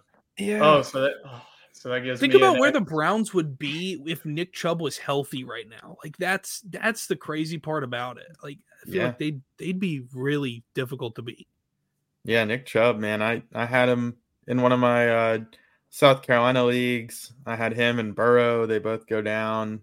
Still in the playoffs though. So picking up Kyron Williams had a big part to do with that. But yeah, Nick Chubb, can't fault the pick. But I think it's the end of the Nick Chubb era. I don't think we'll see him go second, third round anymore. I think he's probably a RB2 that's in a timeshare. Yeah, injuries definitely hurt him. Round number 3 was another wide receiver, Amon-Ra St. Brown. Yeah, he's got round 1 value, so really good pick there in the third. 2 out of 3. Well, I guess you're not doing that next year.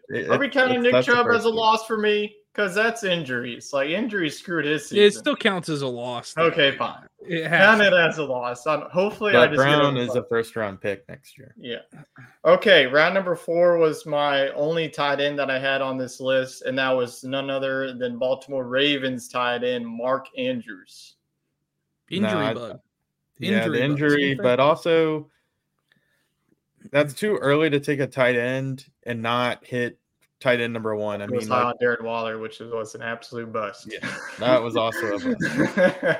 But like, you could have gotten Sam Laporta undrafted, and he would have outscored Andrews anyways, even if he was healthy.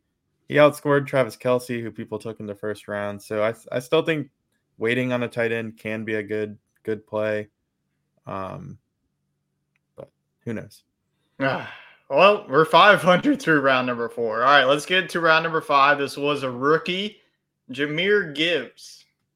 Yeah, he's really grown into his own.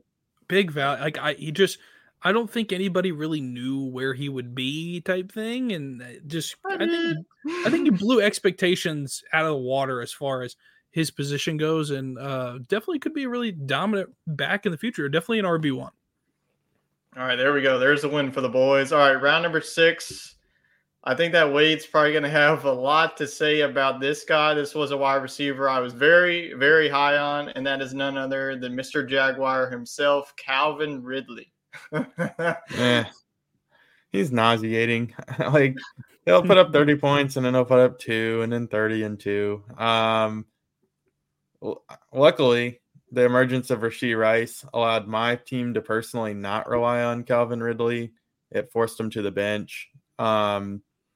But if you drafted Calvin Ridley after going running back heavy early and you were banking on him to be your wide receiver 1 or 2, I'd say you'd be disappointed.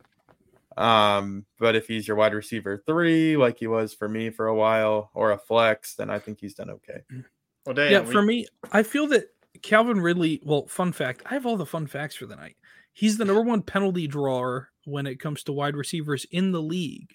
So he draws the most flags for pass interference, holding, all that. Out of any wide receiver in the NFL, he is number 1. So he knows how to have a few more points. Yes, but so I mean, he knows how to manipulate calls and things like that and get himself open, get his team down the field. Yeah, but individually, I just feel that he just too all over the place, just no consistency.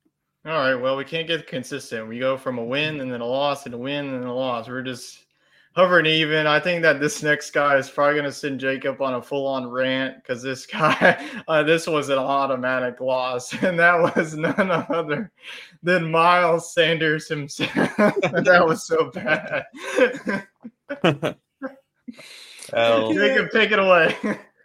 Miles Sanders is like an old toothbrush freaking like it's just so bad. He's just there, but he's useless. Like what? Like you can't get near him or you get a disease. Like it's just like what's gonna happen? Like you just get near him and you're gonna get the disease from him. Like it's just like you're gonna get you can't run the football. Like I don't think he knows. Like did he get hit the wrong way and he doesn't know what football is anymore? Like I have no idea. Like it's like Wade, you said nauseating. Like it makes me sick to my stomach to where I have to get my nauseating. Yeah, I have to get my stomach pumped when I watch this guy freaking play football. It's so bad. Like to think that he was the RB1 for the Eagles, and then you go to Carolina. He tore it up last season. And you just forget how to play football? Like, I feel like if they had an RB, they'd be alive, but they don't have an RB. So they have Chuba. Chuba's been playing outstanding now. Yeah, I just don't think that they have enough. That's the problem. And Miles Sanders was a huge letdown. I mean, that's ridiculous. Well, I think that we can all agree. Out of the rounds that we did the best picks, that was the worst take of the preseason. For sure. All right, let's go on to round number 8. I had this guy on my team, but I'm going to go ahead and let you all do it. This be a neutral judgment, and that is Chris Godwin. Hey, had a good weekend this week. So if you drafted him, he might give you a gift in the playoffs. He's got another pretty easy matchup this week against Jacksonville. So if he's emerging late, I think around 8, he's a good value for a flex play. But if you were banking on him to be a wide receiver too, kind of like Calvin Ridley, you better hope somebody else came in. Yeah, 2 of my Penn State for boys. Me, Michael Pittman came in and took his job on my team, and now Pittman's hurt, so I have to rely on Godwin. Yeah, I mean, 2 of my Penn State boys back to back. For we can Godwin, throw Saquon on there too as a bust. You know, I mean, injury bug for him too as well. I mean, that's really kind of the letdown for him. Really didn't get in his groove. Mike different, Evans. And different for him too because going from Brady now you've just had the quarterback carousel when it comes to Tampa Bay, and you just can't get used to guys' styles and schemes as much as wide receivers have to. Mm-hmm. So I just don't think him and Baker click. That's the problem there, and that's a big missing factor there. I mean, when Brady was there, him and Godwin could connect pretty well. I mean, pretty often down the field. He was kind of their slant route guy, but now it's just he seems to have lost his place in the offense there. With Baker running the show quarterback. Well, I'm thinking that this is probably lost for me because I went back, did some research on this. So when I drafted Chris Godwin, I drafted him before Mike Evans. Ooh. Well, to be fair, in the previous 2 seasons, he had outproduced Mike Evans. So, I mean, a lot of people had him ranked higher. All right, let's close it out. Round number 9, James Cook. I'm already going to go ahead and say that this is a win. Yeah, big definitely. Win. A big week this past week too. This is a loss for Jacob for not trading for him. Well, it's a loss for me because I traded him Dak Prescott, guys, and it's a loss for Tyler. I traded him Dak Prescott, and he still managed to miss the playoffs. Pretty much. So I didn't give up. I didn't give up anything. No, really. You didn't give up anything. I gave up everything, and I still clinched the bye in first place, and you should still are in the consolation. That trade meant absolutely nothing for both parties. 0. So I don't know, but yeah, James Cook definitely a great back for the Bills. I think he distracts. He benefits from the distraction of Stephon Diggs, big time. I think that's how he kind of gets his running lanes. Play action is his bread and butter. I think that's where he gets the most action. Defense gets spread out. He breaks the line, and he gets a 30-yard run. I mean, that's how he's going to get it, and he's a touchdown getter. Like, you get him down in the red zone, he is James White all over again and just can put the ball in the end zone. I mean, that's really his bread and butter. That's why his fantasy points are so high. He's a touchdown scorer for Buffalo. Well, all in all, I think it was a pretty up and down best picks. I want to continue I want to do this like I did like the top 5 fantasy positions. I'm going to wait until Chet comes back because I'm sure that he's going to get animated on some of the guys that I had on that list. But that's going to wrap it up for the Fantasy Corner, honestly, for the 2023 season. So we appreciate everyone for tuning in and listening to me, even though I, sucked this season in fantasy. sometimes, you have to. Hey, How the and the cookie bargain crumbles, man. still stands. Jacob said it himself. Is if he wins the championship, he takes over the reins of the corner next season. Yeah. So if I win I don't know if that's going to happen. Yes, it is. You already said it. I That should hope. be whoever wins out of the four of us has to take over the corner for the year. Okay. Fair enough. I mean, we can do that. Absolutely. I mean, there's a very good chance that one of the three of the four people on the show win it. I mean, three of us are in there right now, so Yep. it could happen. Let's get away from that. Let's get to the news in the NFL. Here first, the Raiders pretty much ended the Chargers for good. I mean, that was the old Thanos snap the fingers type moment there for the Chargers. Brandon Staley's gone. Their GM is gone. Herbert's done for the season. Does Keenan Allen just stop playing football for the rest of the season? What happens with the Chargers? Do they just say, here you go, Rams, you can have the stadium for the rest of the season. We won't play anymore. Because it's bad. I mean, it's really bad. I want to get y'all's thoughts on Staley. And of course, I want to get your thoughts, Tyler. I want to get your thoughts on Rex Ryan with what he had to say about Staley before this game. Like, Rex Ryan determined what was going to happen, with Staley before this game ever took place. About this fire, I think it was about time. I think that he should have been fired like 2 years back, whenever, like, if you can't win with the offensive weapons that you have, Austin Eckler, he's like pretty much past his prime. Looked like he did not look good at all this season. You got Justin Herbert. Herbert dealt with some injuries this season, but he's still a viable quarterback option. Then the wide receivers, you got, Quentin Johnson, the rookie wide receiver out of TCU, drafted him. Keenan Allen, he probably had one of his best seasons. He's getting older, but it doesn't look like he's getting older with his play. And the defense flat out sucked for the Chargers this year. I mean, you bring in some of the key, cornerbacks, and then, you have back on the linebacker. So, like, this is a division that is definitely going to be wide open every year. The Chiefs, this was like one of the Chiefs' down years. The Broncos, like, they're probably, 2 games out of it. So, I don't know. Like, the Chargers, they're just a franchise. They're just cursed. I just think that they're cursed. Ever since Drew Brees went down for a shoulder injury, they haven't recovered from that. Because, like, Phil Rivers, they got to the playoffs, but, okay. He's a bust. I mean, Phillip Rivers is a bust. But yeah, there's really nothing to say. I just think that this is just a cursed franchise. Yeah. Wait, I want to get your thoughts on the next story. Of course, it's your Carolina Panthers. None other. They get their second win of the season against the Falcons without scoring a touchdown in a 9-7 win. So I want to get your thoughts on that. In the lack of people that show up for Panthers games. Yeah, nobody was there, but it was raining very heavily in the Carolinas this weekend, and some flooding.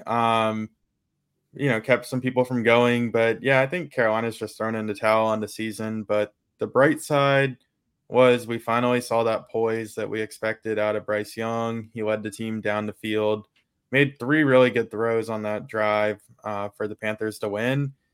And I think there was a good quote after the game. Derek Brown, the defensive tackle for the Browns, or for the Panthers, said, they're going on vacation just like us, man, because they're not going to the playoffs. So it's good to see the guys still playing for something and then bragging rights. But it looks like it's probably going to come down to Saints and Buccaneers in that division. Falcons just don't have any offense. Yeah, it's a big problem for them. Just too much happening there, and just inconsistency play as far as quarterback goes from the Falcons.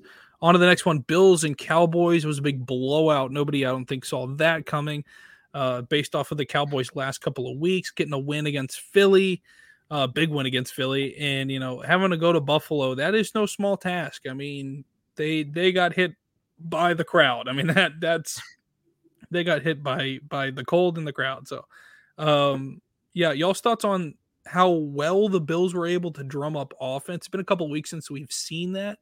And basically the lack of defense from the Cowboys. Cowboys have been pretty good on defense as of late. They were the number one defense in the NFL for quite a while. I'm not sure if they still are, but just thoughts on how both teams move forward from it in after this week. I think the best thing that happened for the Bills was the change of offense coordinator from Dorsey to Joe Brady. I mean, this offense looks completely different. I mean, James Cook is being used like James Cook should have been used. Like, none of this bull crap of Latavius Murray getting these goal line carries. It's all James Cook. And really what was impressive was Josh Allen didn't really do too much. If he said in the press conference, he's the kid in the classroom that didn't do too much, and he still got the A on the paper.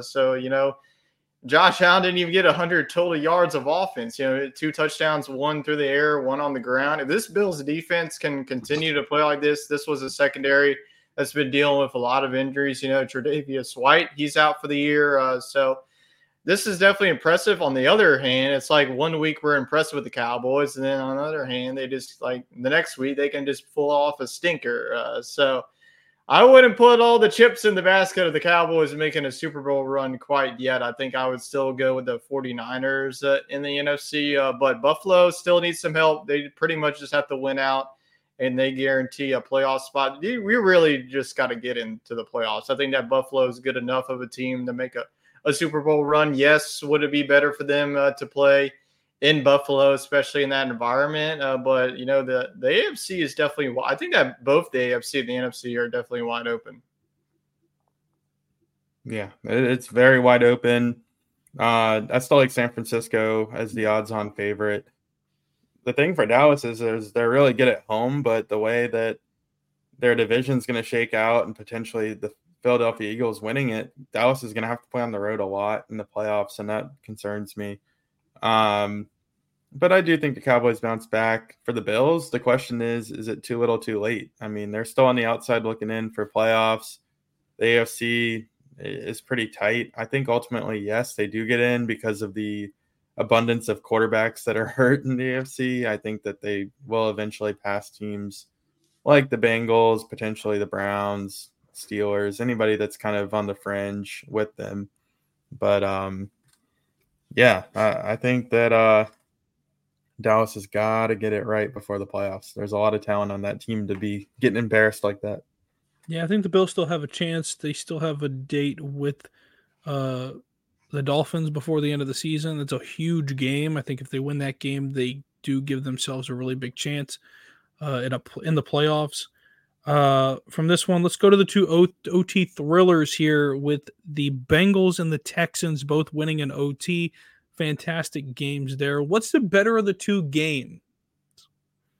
I think better overall game, the way that went down, got to be the Texans. They were C.J. Stroud didn't play in this one. It was Case Keenum versus Will Levis. Will Levis got hurt, and then we saw Ryan Tannehill for a bit in that one. But I mean, they needed a 55-yarder with no time left on the clock, and so definitely impressive win for the Texans. A huge one, especially with the Jaguars losing. That definitely creates some chaos in the AFC South. The Bengals was also impressive win coming back down in overtime. I think that's a team that gets to the playoffs. I know that they don't have Joe Burrow, but I think that defense can definitely hang around with any team in the league.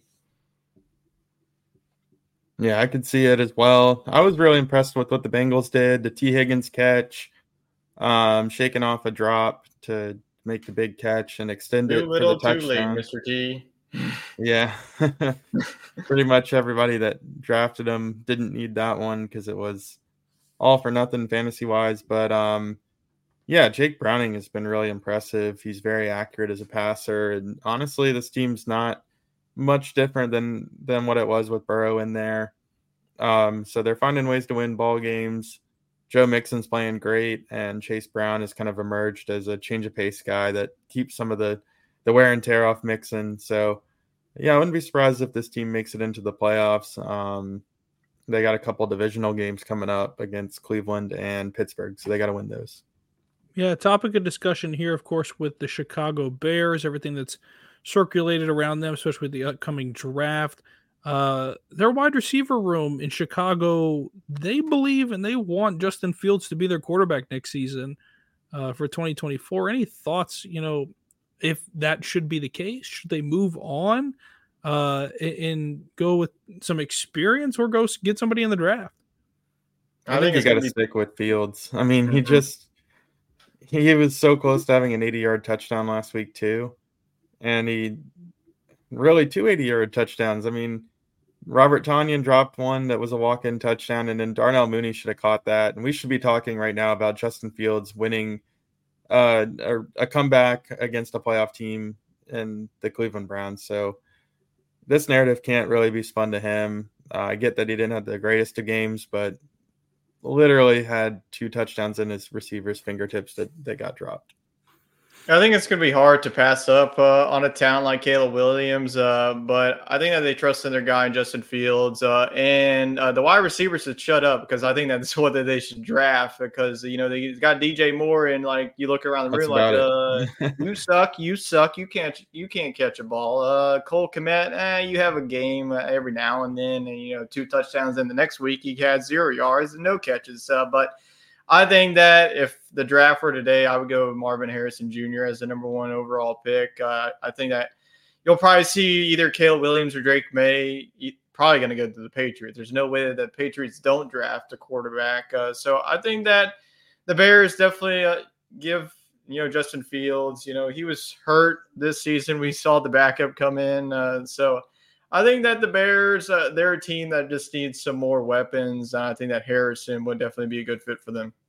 Yeah, Derrick Henry, is his time up in Music City? Does he decide to move on? Does the team trade him? What happens, with the state of the Tennessee Titans, as we see it with the young rookie quarterback there? Got to see flashes of Ryan Tannehill for a little bit. Not many good flashes, but, is Derrick Henry going to move on with what's happened in the Music City? Yeah, I think he does. I just think that every running back meets father time, and Derrick Henry's getting there. But it's also because the Titans' offensive line is really bad this year. So I think he could be productive somewhere else. Maybe not 30 carries a game, but could certainly be a guy you lean on. I think he'd look great for a team like Cleveland next year as Nick Chubb's coming back. Maybe another playoff team like the Eagles or someone like that would want to bring him in as well. So I think he's not done in the NFL, but I think his days of being the king might be done.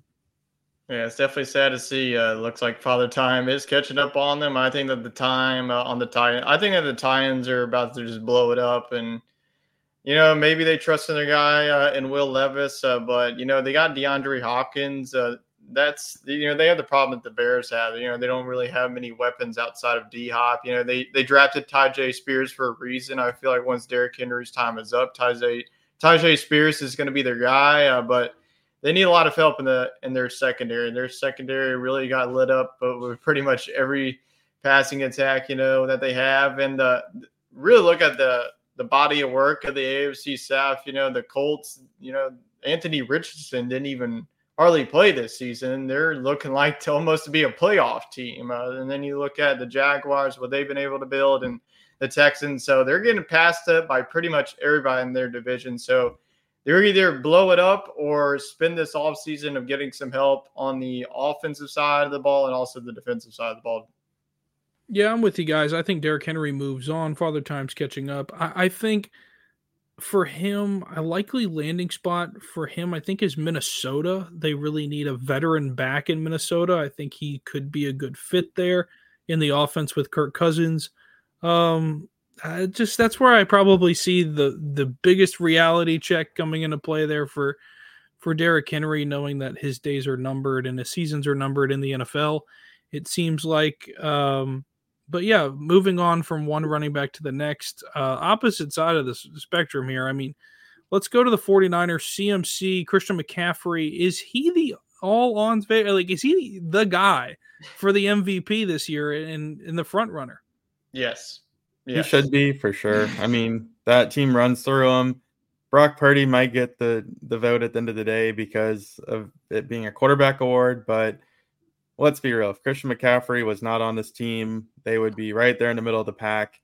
And if Christian McCaffrey was on a team like the Cowboys, they would be unbeatable. So, I just think that he is the most valuable player. I mean, it's right there in the name. Yeah, I probably a week ago I was going to give my vote to Dak Prescott, but he had a rough game against Buffalo. I think that this has been a quarterback award recently. The quarterbacks that could probably be up for the award is pretty much Brock Purdy and was Dak Prescott. And then, Mahomes hasn't had this season that, with Jalen Hurts as well as CMC just been like the most valuable player in the league. Like Wade mentioned, you take him off of it, who knows where the 49ers would be? It would be running with Elijah Mitchell. But I may be biased here. He served me wonders for my fantasy team, even though it didn't really matter in the end. But he was definitely a dog for me. Yeah, that's it for the NFL. Wade has a little fun piece of information from NASCAR Neil, who we haven't heard from for a couple weeks. Of course, we spoke to Neil, I believe, last when the NASCAR season finished. So we have a little update, I guess, for the off season. I don't know when NASCAR starts again. I'm that assuming is what it's Neil labels it as the off season NASCAR. Here it is. Well, take it away. I know this because of NASCAR Neil and his expertise. NASCAR starts the Sunday after the Super Bowl historically with Daytona. NASCAR goes with their big ticket event to start off the season, which I think is always pretty cool. I have a thought. Why don't they do NASCAR in the winter? Like, it's free AC. I mean, like what? Yeah. like, why would you put yourself through that? Well, you can't compete with football. Let's be honest. Ooh, though they're not bringing in the same clientele for football. They could start January and go to till default. Right. Get another month in the highlight. On a separate note, that's a beef I have with the Baton Rouge Zydeco. I get that they got to go on the road, but I want home games now because there's no more LSU football. There's no LSU baseball. Like a little kid. He's like, I want home games now. Yeah, I want to go watch hockey now. But by the time they're back in town, baseball starts. I need it. But anyways, NASCAR Neil giving us some off-season recap here. NASCAR season did end about a month and a half ago, and they immediately go into a free agency period because these guys are racing individual cars, but they are on teams, and cars get filled and moved around. So the first guy that moved that Neil noted was Noah Gragson. He parted ways with Legacy, and he had a little bit of a controversy.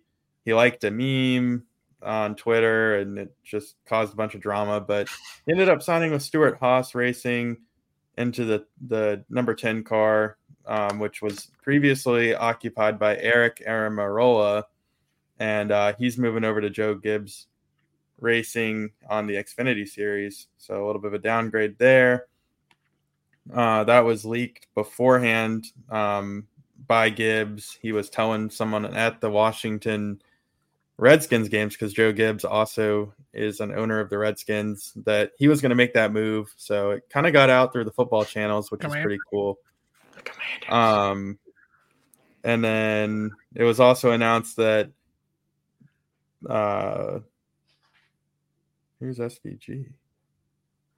He did not clarify on that. So we'll pause on that one. So next year they're going to have the Chicago Street Race. And a guy to look out for is here we go. GTA in real life, people. Let's go. Yeah. I want to ask NASCAR Neil what this course is going to be like, because it's that could be crazy. Downtown Chicago. Yeah, he says, what are you look gonna out have to for do? Like drive under the beam? Allmendinger, because of he's extremely dangerous at road courses. Well, it's already in Chicago. We don't need it to be any more dangerous, NASCAR Neil. And he says this particular offseason there has been an unprecedented amount of crew chief changes and spotter changes. So not only the guys in the car, but the guys on the support staff. So that's a little wild too. I mean, again, when I watch NASCAR, I'm just looking at face value, who's running the car, but it would be the equivalent of, head coaches, offensive coordinators, that kind of stuff leaving in football. So there is a lot more that goes into it. I'm sure that I butchered it some. NASCAR Neil, forgive me, but you can fill me in tomorrow on how I did. But yeah, that's all NASCAR Neil's got for the off season. NASCAR Neil took in football action this weekend. He was at that overtime thrower between the Titans and the Texans, but he left before the game ended. So he did not see the game-winning field goal. Oh my gosh. Yeah, he went to go get drunk. Oh my gosh, Neil. Okay. All right. Neil's signature. No, I like look, NASCAR's got a transfer portal going here. Like this is interesting. So, ties into football a little bit. So yeah, little bit of change around going on in NASCAR as well. Of course, we won't see you guys next week because Merry Christmas. And we will be spending time with our families. And we will see you guys after the new year. So we'll see you in 2024. It's been a great year for the pod. Yeah, we'll see you next year. It's yes. On a side note, like it really has been. Like we talked about this. I think Tyler and I talked about it last week a little bit, just off air. But I think it's really been like a huge jump, like for us, just from the beginning of the year to now has been crazy. And I just think it's probably just going to get bigger. We appreciate the support. It absolutely helps immensely. It helps us keep pumping out episodes for you guys. I know that I wasn't around a lot this year in the stretch, so I made it a point to come back. I said I really needed to devote my time, come back. Yeah, we all need to like spend a moment just like I needed to decompress. I really just needed to decompress, and it was just one of those reset moments in life.